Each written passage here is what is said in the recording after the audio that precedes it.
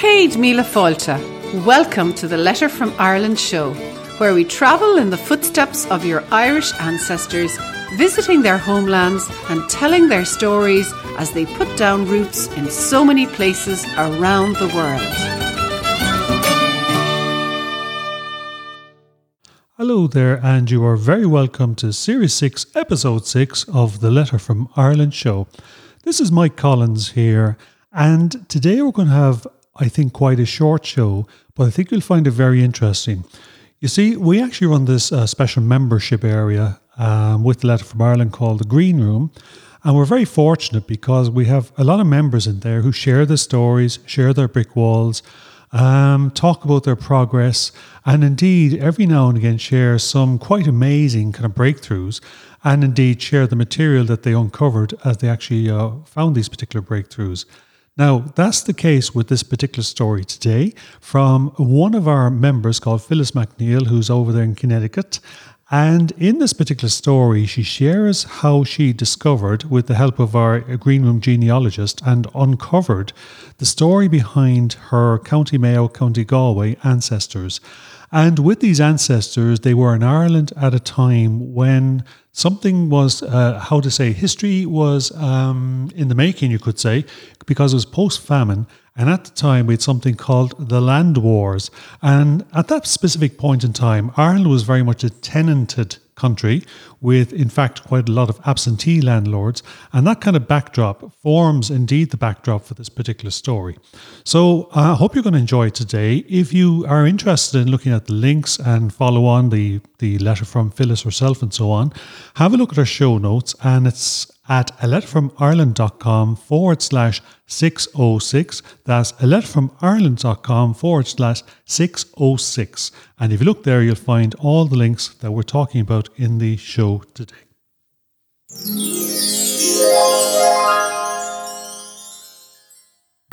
Now, how about we read Phyllis's letter to us yesterday? Because I must say, I was delighted, first of all, that she commented to us and also shared a most interesting, maybe brick wall that broke down in the Green Room that we were unaware of, but that she had been working with Jane, and she had made such progress. So why don't we have a look at that today? We're talking about County Galway. Oh, of course. So there we go. So let's have Phyllis's comment from County Galway. So Phyllis wrote to us and she said, "Great to hear your voices again." Thank you, Phyllis. "Crazy weather here in Connecticut and we're all sheltering in place.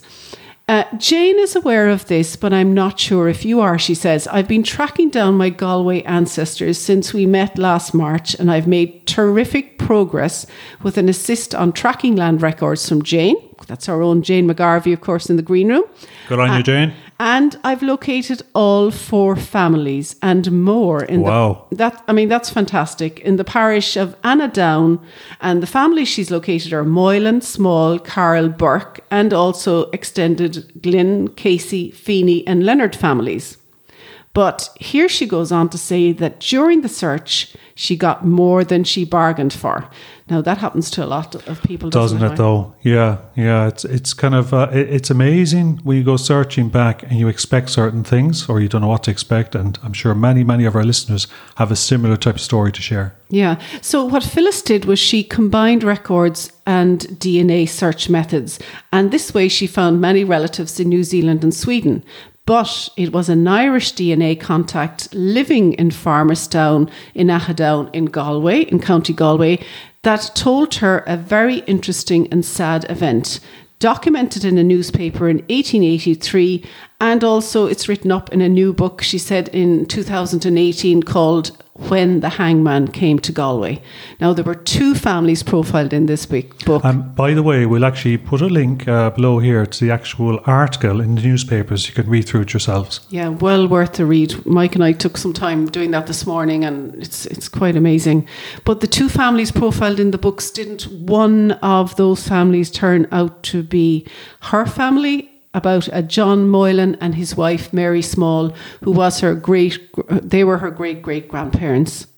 So this story went on, she said, to explain so much about her great-grandfather's life and his later actions as an adult.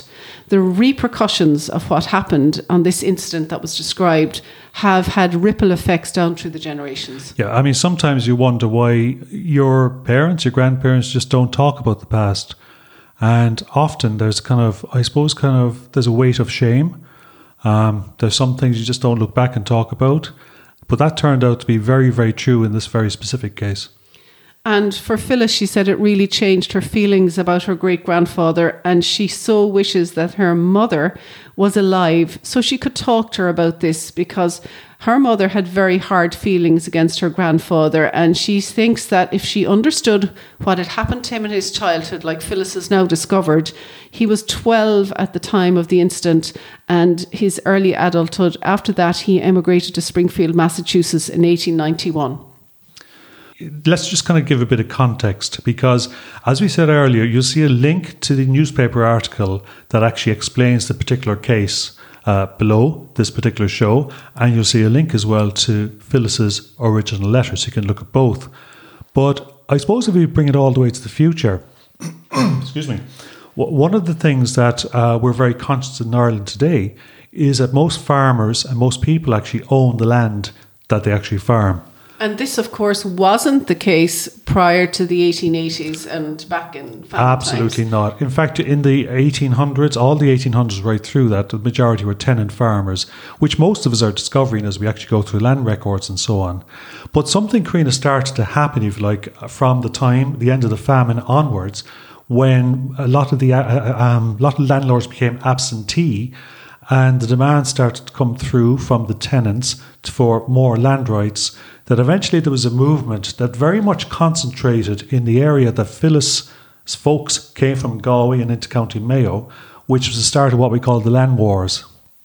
Okay, so this was the change, in the ownership of the land from the tenants to the farmers starting to own their own land. Well, do you know what, Carina? That was the eventuality, and really we're talking about the 1910s and 20s before that really came about.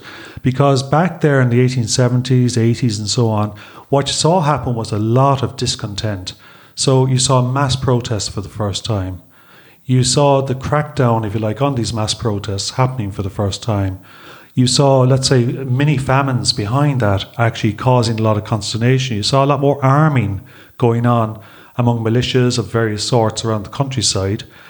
And if you like, on top of that, you saw some fairly unscrupulous locals spotting an opportunity perhaps to kind of make the best out of the situation as well. So it was really kind of stirred up times at the moment. So not surprising that a lot of our people who are searching for their Irish ancestors would have found that they'd have left Ireland around that time.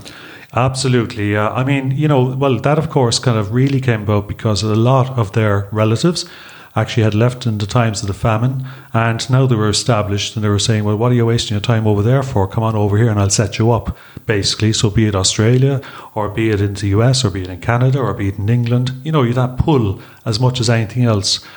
But into that kind of cauldron, if you like, of, I suppose, things just being stirred up like so, you had this particular gentleman, John Moylan, who was Phyllis's ancestor, and his wife, Mary Smalls.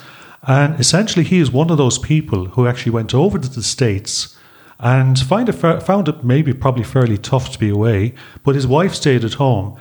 He sent some money back. I think after 3 years or so, he actually made his way back. And £200, I believe, is what Phyllis said he sent back. That's quite a bit of money back then. Isn't that something else? But that's what they did, wasn't it? Yeah, there would have been no hope for anybody to make that much money in Ireland. No.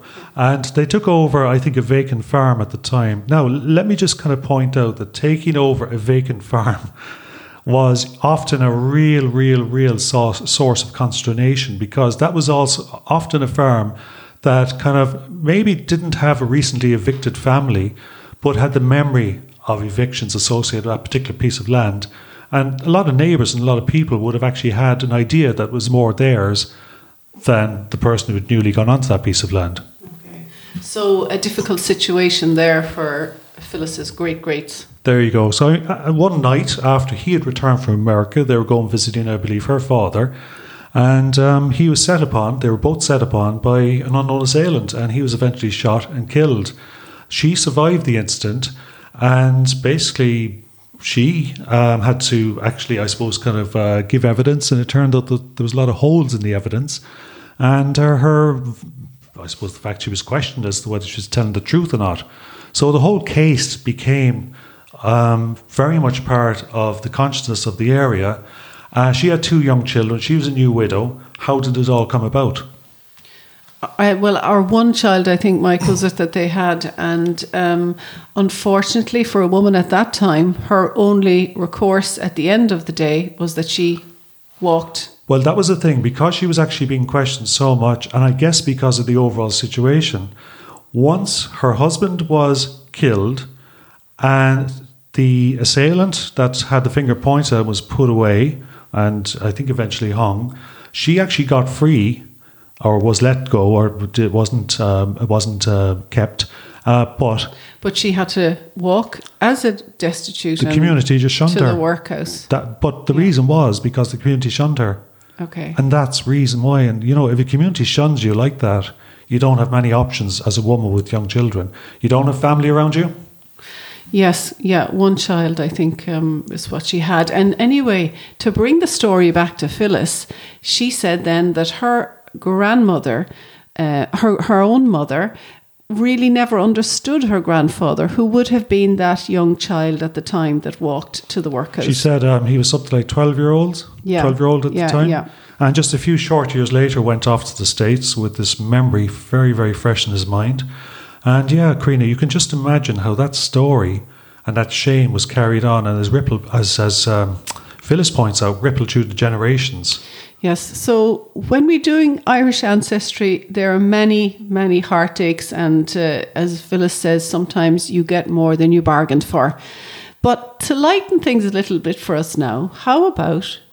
So, sorry, Carina, just kind of before you say that, just to point out to folks, there are links below, just to remind you again, where you can read all about, number one, Phyllis's actual story, but also you can actually look at the actual, how the case was reported in the papers. And maybe just ask yourself, was there a similar situation in your own family? Is there a brick wall, perhaps just behind lies such a story? Maybe it wasn't as public at the time, but there could be very, very good reasons for your ancestors just to stay mum about things and just not want to look into the past and talk about it.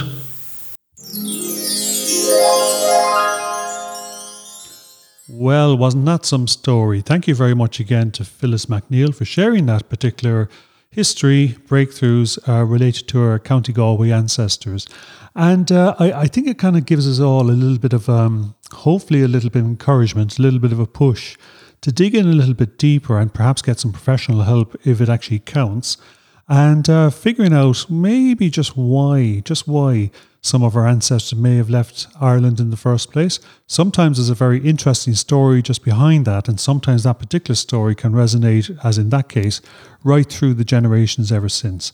So again, you can find the links referred to in that particular episode in our show notes at aletterfromireland.com/606. That's aletterfromireland.com/606.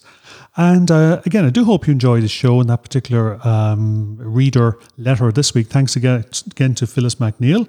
And remember, do enjoy the show and join us again next week. This is Mike Collins signing off. Slán for now. If you've enjoyed today's Letter from Ireland show, we'd like to invite you to check out our special membership area, the Green Room.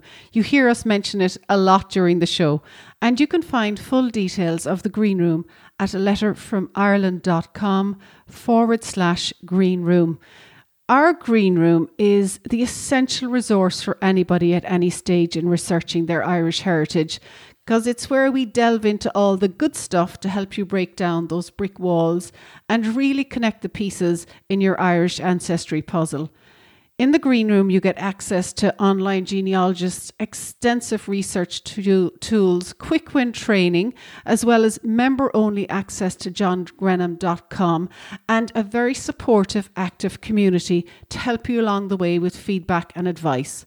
The Green Room is the perfect place to be for anybody starting or continuing their Irish ancestry search. So why don't you come and join us there at aletterfromireland.com/Green Room. That's it for me, but I'll be back next time with another instalment of the Letter from Ireland show. And I really look forward to chatting to you then. Slán go fóill, Carina.